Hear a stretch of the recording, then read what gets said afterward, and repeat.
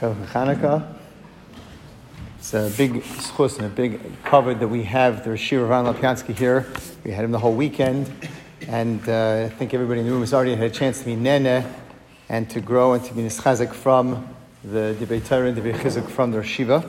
And this morning, the Rosh Yeshiva is going to speak about the living the life of a ben Torah even as one is working, and to offer strategies in that vein. Before the Rosh Yeshiva speaks, I think everybody here owes a very great debt of gratitude to Rabbi Foxbrunner for bringing in Rabbi Lapiansky, for having the vision to do so, to I think the Deitches put it best, in elevating our community in bringing in such a chashava Talmud Chacham for us to be nischazik from and to be nana from, and to have the sense of what it means to be a Talmud Chacham.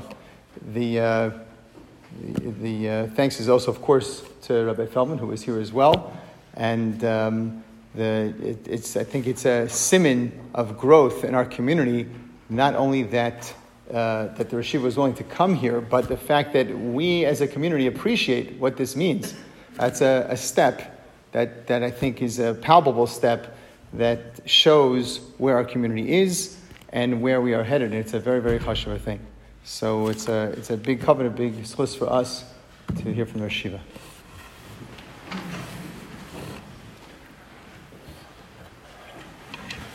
Good morning, Lichtige Chanukah.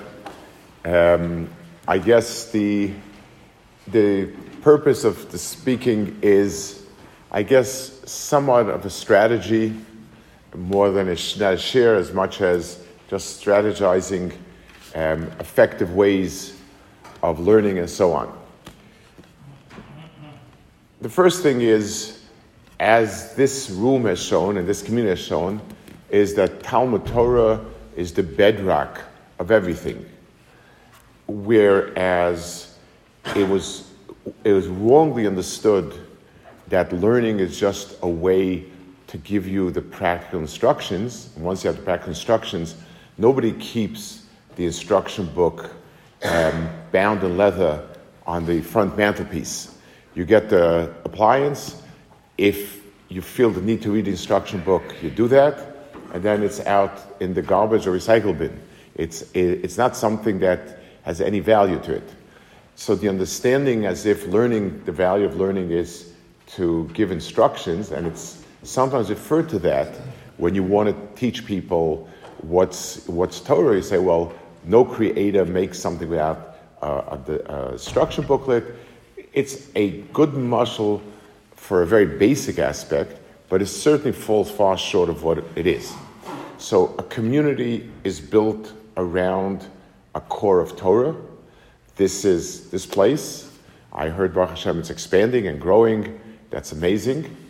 And I think even people who didn't learn in the Kollel, people who may not even have learned with someone in Kollel, the idea that there's serious Talmid Chachamim is a bedrock. In every community, I know in our community, it was a yeshiva before there was a Kollel. The yeshiva wasn't a community. And it's clear that that's a bedrock. So Torah is the bedrock of a community, and it's the bedrock of a person's own Yiddishkeit. So even if the learning, it wasn't direct instructions of halacha l'maisa, even if the learning is not specific divrei musa about do this or don't do that, that's necessary. But it's there to give you the big picture. What is HaKadosh Baruch Hu's picture, so to speak, of Tov and Ra, right and wrong, and so on? That is what dictates in many ways the actions of a person. We act and we react based on our sense of things. And therefore, the Torah in a person builds that up, and that's why Talmud Torah is so important and can't be stressed enough. What I would like to speak more specifically about is people, when they learn in yeshivas, those of you fortunate to have spent some time in yeshivas, the learning is usually, for most people, an incredible experience. You're totally immersed in it. you are excited, you live it, and so on and so forth. And a person those years feels extraordinarily involved and uplifted. As time moves on, and the vast majority of us have to make parnasa or do something else, whatever it is that we're doing, and learning becomes a kviyas itim, so it's not only less hours, it sort of seems strained. We don't get the same joy of it. And we also begin many times to become frustrated for one reason or another.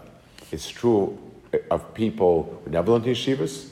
It many times is doubly true of people who learned in yeshivas. And finding a way to understand why this happens and what we need to do and so on is helpful many times. So I always tell people, even if you go into, even if you're a Rebbe in yeshiva, if you're in a shul, the type of immersion and learning that you have when you're in yeshiva is hard to duplicate. And there's almost nothing else. Once you're a mashpia of sorts, or you're osik and anything else, it's a different world. And the question is, how do we retain it and so on? So I'd like to speak about one or 2 points, understanding the mechanism, and then maybe that would flow into some practical things. The Maral says in a few places, it says that a person needs to be very careful with divrei Torah because they're kosher liknos kizor v'kesef, they are as difficult to acquire, as expensive and difficult to acquire as gold and silver, and they are as easy to break as kli zchuchis, as glass utensils. Today, Baruch Hashem, most of our glass tends to be shatterproof and so on. The Chazal are referring to natural glass. That's very, very, very delicate. I still remember when, if you washed it with the water was a little too hot, a little too cold, it could sometimes, just explode in you. So so Chazal give that mashal. Like all Mishalim Chazal, they weren't just looking for a nice metaphor. What's easy to break? I got it, glass. So we'll use glass as a metaphor. What does it mean? And why is it? We can understand that it's difficult to acquire, but why is it so easy to lose? What makes it easy to lose? And what's the mashal that Chazal give to glass, which is easily shattered? Why? So Maral explains that, and I'm paraphrasing a bit, but it's the core explanation is his. If we take a look at glass with the naked eye, the way a person perceives glass is somewhat insubstantial. In other words, things should be opaque. If there's a block over here, I shouldn't be able to see past the block. And that's almost everything we have is like that. If there's a piece of wood over here, I can't see past it because the wood occupies the space. The idea of something transparent is strange. So is it there or is it not there? If it's there, why can I see past it? Transparent things was seen to be not all that physical. Glass also is created when you blow in it and you sort of bring air into it. It tends to be very, very thin. So glass is a description of something that is quasi-physical. It's physical, but not quite physical. And that's the reason why it doesn't last so well. So just like when you take a plant, a fauna or flora, and you transpose it to an area that's not native to it, it tends to not do well because it's not its natural place. It's not part of that. So the glass, because it's quasi-physical only, it's not quite physical, it disintegrates very quickly. That's what glass represents to us, and that's what Chazal mean. So Maral explains When I'm dealing with things that are ideas that relate to the physical world, how do I grow my crops better? How do I sell my wheat more effectively, and so on? I'm dealing with things and ideas that are part of my reality and my world. And therefore, it sticks better. It's something that it's easy to put a hand on, and therefore it lasts. When I'm talking about things that are spiritual, that are not relatable, so yes, Torah deals with physical objects, or every Masechta deals with something, but that thing is not really part. A lulav and esrog are a lemon and a tree branch. That's what they are physically. The lulav and esrog of it, and all the halachas, that's not really physical. So Torah is something which, when I step out of my little bubble, it's not there. It's in the world outside. It just doesn't exist. I once read an account, a fascinating account. It was somebody who was in the Warsaw Ghetto, and he said, so everybody had to work on Shabbos. You were forced to work on Shabbos, and nobody had anything. It was very, very rough life. And he was walking Shabbos down the street once, trudging to work, and he meets another chassid. This person was a chassid who was coming down the street and smoking a cigarette.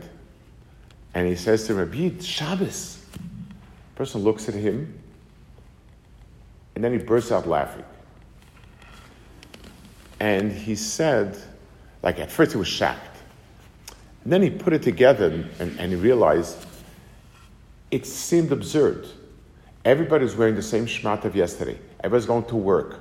There was nothing Shabbos. It's like on a Wednesday morning, tells somebody Shabbos. The person obviously was stretched out emotionally and mentally, but the point was, what Shabbos? When Shabbos? It was incongruous. And he said that's when they had to eat chametz on Pesach, the Rabbanim made a whole year ratzon to say before the chametz, and so on. To make it like, at least it's chametz, and today's Pesach, and we're eating because Hashem said, V'shmartem, or v'chai b'hem, and so on. That was just a point of explaining what's something that's tangible enough. So the learning that we do hasn't solved that problem. It's true, be'etzim, in other words, that is, Torah is something in a bubble. And more so, one of the problems is, for many of us, our learning is a passive experience. We listen to a shir, we listen to a drasha, we listen to somebody teaching us. It's a very, very passive experience, and those type of experiences don't really stay. So one of the strategies that Chazal gave us, it goes on the pasuk Chaim Heim L'Moitza Ehem. Torah is life-giving to the person who finds it. Chazal say not L'Motzi Ehem, meaning the person who finds it, but L'Motzi Ehem, the person who brings it out. Lahamtzi in modern of it means to invent, to create. The person who gives forth the Torah. Open your mouth and speak it out. Say it out with your mouth. So Chazal, I think, are explaining something here, very, very crucial to the process of Talmud Torah. Activities in our minds are not part of us. It's like when we want to say something is flighty, it's airy, it's just a fog in the brain. It's not real. HaKadosh Baruch Hu, we spoke about this, gave the koach hadibur is to take things that are not part of this world, not real in that sense, and bring them out and concretize them. It's one of the things in yeshivas where when somebody is grappling with an idea to explain something, as long as he can't put it into words, into clear words that are meaningful as such, we say you really don't have it. There's a saying of Chaim Brisker would say, I'm going to say it in Yiddish, as es felt in Hasbora, felt in Svora. If you can't explain it, then you don't really understand it. Explaining is not a second talent.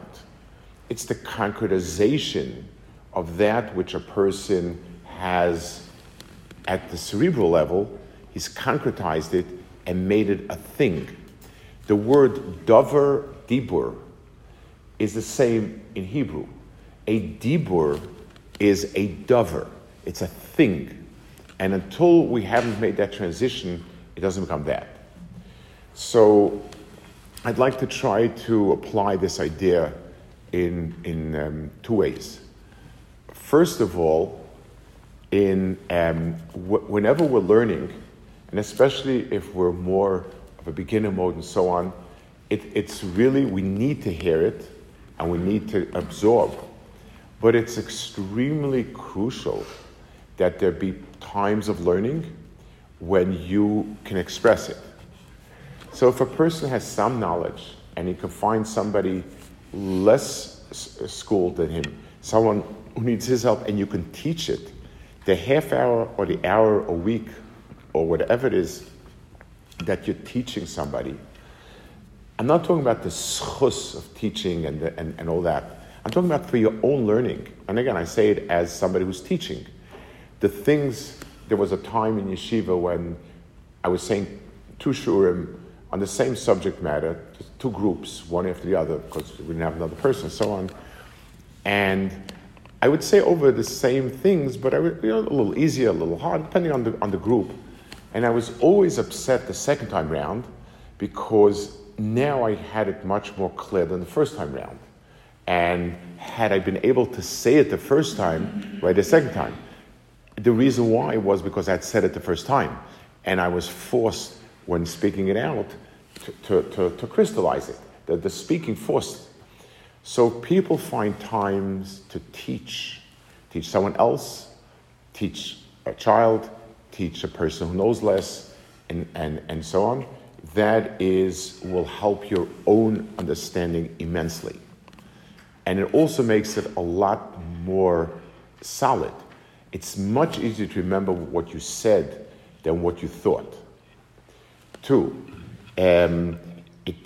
even when a person sits and learns himself, speaking it out as if you're talking to someone is extremely, aleph in halacha, the mitzvah of Talmud Torah is primarily speaking it out. There's a machlokas, if in the poskim, if thinking about divrei Torah is mechayev you berachas Torah or not. So the primary mitzvah is to say it out, and when you talk it out in a way as if you're teaching it, it gives you a lot of that same effect. In the old times, that was how people learned. People would learn by expressing it. You would talk, you would say it out to yourself, and it's a big difference in terms of retention and in terms of concretizing it. So both in terms of really understanding and in terms of holding on to it, speaking it out is a different world. We're not used to it. I remember I went to a school where the Hebrew department, English department weren't synchronized. The secular department, the Hebrew department were like 2 worlds.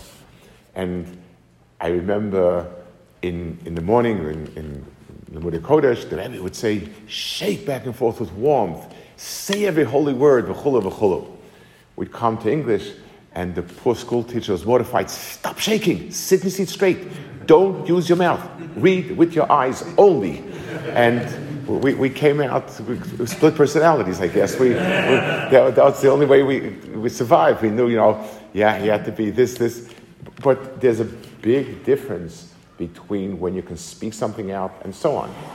I remember still the old generation, when they were sitting and learning, there was a kol underneath where I lived, a very chashav chachamim, and they would sit They didn't have chavrusas, many of them. I was about 15 young light, if I remember.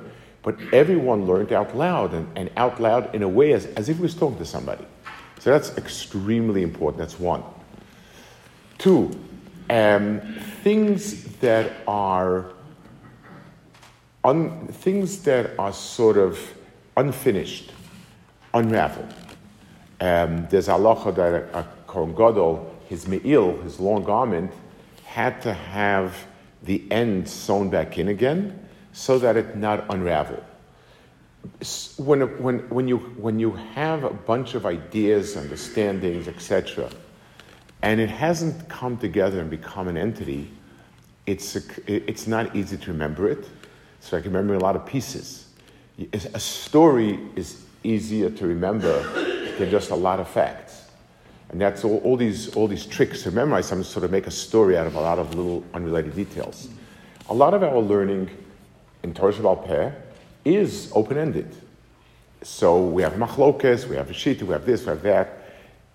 And in general, we hear a shir or for learning, we don't have any time that we set aside to sort of put a frame around it. What is it that we've learned? What is it? Can I present it? Can I give it back? So one effective strategy, which incorporates both of these, is to write up what it is that we've learned. It used to be in yeshivas to do a lot of writing. Unfortunately, do a lot less. I'm not talking about writing when someone's talking and you write it. That's recording. That's not writing. Writing means to sit down. So if a person finishes whatever he's learning, a sugya, a siman shachar, anything like that, or a pasha, and a person is able to sum it up. When you write a summation, there's two tremendous accomplishments. You're able to see the picture. You're able to start. This is the topic. The parasha deals with this. These are the things that happened. These are the things that we noticed and came to the following conclusion. It forces you to give it structure, beginning, end, to make it an entity. And the writing it is an act of concretizing. It's the same way like speaking. It sort of gives it a certain mitzias. It makes a certain reality. Those are, I guess, strategies to help us concretize our learning. What keeps us learning more and more is the sense that we accomplish something. It's not a type of thing that goes well when we are learning, but we don't feel we're much more knowledgeable after 1 year, after 5 years, after 10 years. It's something that affects yeshiva bachram, affects lay people, affects everyone. So building up a certain sense of accomplishment, which means defining what I know and giving it some sort of concrete mitzias, I think is extremely valuable in being able to have the cheshik to keep learning. I had a Rebbe of mine who was extraordinarily wise, and when I left Eretz Yisrael, he gave me 2 pieces of advice, and one of them was that I should sit down once a week and write down all the kashas into which I thought of the Gemara. I wasn't 17 yet when I went. I assure you, there was very little there that was worth writing down. But I did it. He told me to do it, and I did it. And as time went on, I realized the point was I was learning week after week, month after month, year after year. The notebook gave me a sense of what I accomplished. Whether I would look at it now, whether I would think maybe just put in the Shemus or something, or not, makes no difference. But I had something palpable of my Talmud Torah. And as I sat more learned, and as time went on, so instead of feeling blah because time goes on, I felt accomplished because I had the notebook. So in the long haul, concretizing, having a sense of what we accomplished, having a sense of what we know, and so on, is what will probably give us the biggest impetus to keep going. So, Bez Hashem, it's something that Talmud Torah is the bedrock of who we are. It affects everything we do, both the quantity and the quality of what we do. It has a different quality when we understand what we're doing and we understand what the big picture is about. It's something that because it's so constant and it's required of us, that it tends to flag. We tend to become a bit wary of it. Being able to make it solid, taking the glass kli and making it something more rigorous, tempered glass, is something that's a key to keeping it and inspiring us to keep going. Be'ez Hashem, like I said before, in a Makom Torah like this, it's physically attractive to learn. It's ruchniistic, the service in the light, with a cold Torah and so many people wanting to learn. Be'ez Hashem, it should be continued atzlacha. Yeah. I thought everybody would want to sit down and learn now. I was sure that people would not want to waste their time with questions and just sit down and learn. No. But does she address what if a person only has a limited amount of time to learn, what they should learn? So there are certain things that people need to learn. So let's divide it into two. There are certain things. So learning through the parsha of the week is an obligation. So we can do it with English, you can do it many different ways, but that's obligated. Learning some small amount of halacha, finding the right sefer to learn halacha, is, like the Chavetz Chaim says, if you don't learn Hilchos Shabbos, you're definitely being Mechal Shabbos. So at least a person has some sort of halacha, say, no matter how little, but on an ongoing basis. And a person needs to have something that inspires him. And again, it could be once a week, it could be once a day, but some sefer, I'm using the word musa lightly, in the broad sense of it, something that inspires a person. Those are things that you must have. Learning itself, ideally, is Torah Sheba'al Peh, which means understanding from the ground up how what HaKadosh Baruch Hu wants from us, how we understand it in the world. So, depending on the levels, so a sugya in Gemara is the gold standard. For a person not with that's difficult, Mishnayos could be that. Just to get a connection to Torah Sheba'al Peh, so understand where it's coming from. For people who've never experienced it, if halacha is only the rabbi said, it becomes a hodgepodge of confusing, seemingly arbitrary decisions. This rabbi said it's not true. This rabbi said it's true. It doesn't say, we don't know what we're doing exactly. We don't have a clear field. So when we have some sense in Torah Sheba'al Peh, minimally the Mishnah, next is Gemara, if we can put a sugya together, this was the point of the Mishnah, this is how the Gemara understood it. Learning the Gemara, this seems to be the bottom line, gives us a connection to that. And as a person is more proficient and so on, something in the Torah Sheba'al Peh, is the learning itself. So the first three things that we spoke about are sort of requirements. Chumash, some halacha, and some musa. And then the learning itself should be focused around some aspect of Torah Sheba'al Peh, whatever is appropriate for a person. What can a person do in a scenario in which officially they and their wives are very on board with Talmud Torah, but practically it doesn't always work that way? So, they want to try to increase their learning, so they have more responsibilities at home as kids and have responsibilities. How can you work out that balance internally and also as a couple? So, obviously, each particular station has a very special need and so on. I can only speak in very general terms, but I want to try to make it, to flip it around a bit. So I'm home and I'm teaching my child the values I want to give over. Nothing works as well as personal example. If I pick myself up every morning and at 10 to 6 I go to the kollel and learn, rain, snow, it leaves a message. Whether the child won't automatically do it, but getting up and learning is the right thing. I may or may not do it. So the Talmud Torah, if a father sits and learns seriously, and a child sees, when he sits and learns seriously, it sets a standard of what's right. And it's not 100% conflict with the time the child needs. You're imbuing an awful lot to the child just by what you're doing. And if a child sees that even if it's tough for you, you do it, then it leaves an impression. So it's not a direct conflict. You need to be tapping into something to keep your spiritual energy. So some learning is critical. Obviously, people might have special tkufas, special needs. That's something it's good to talk over with someone. But in the big picture, it's not an either-or proposition. Okay, so a lot of Atzlacha B'ez Hashem, a lot of Talmud Torah, and B'ez Hashem continued growth.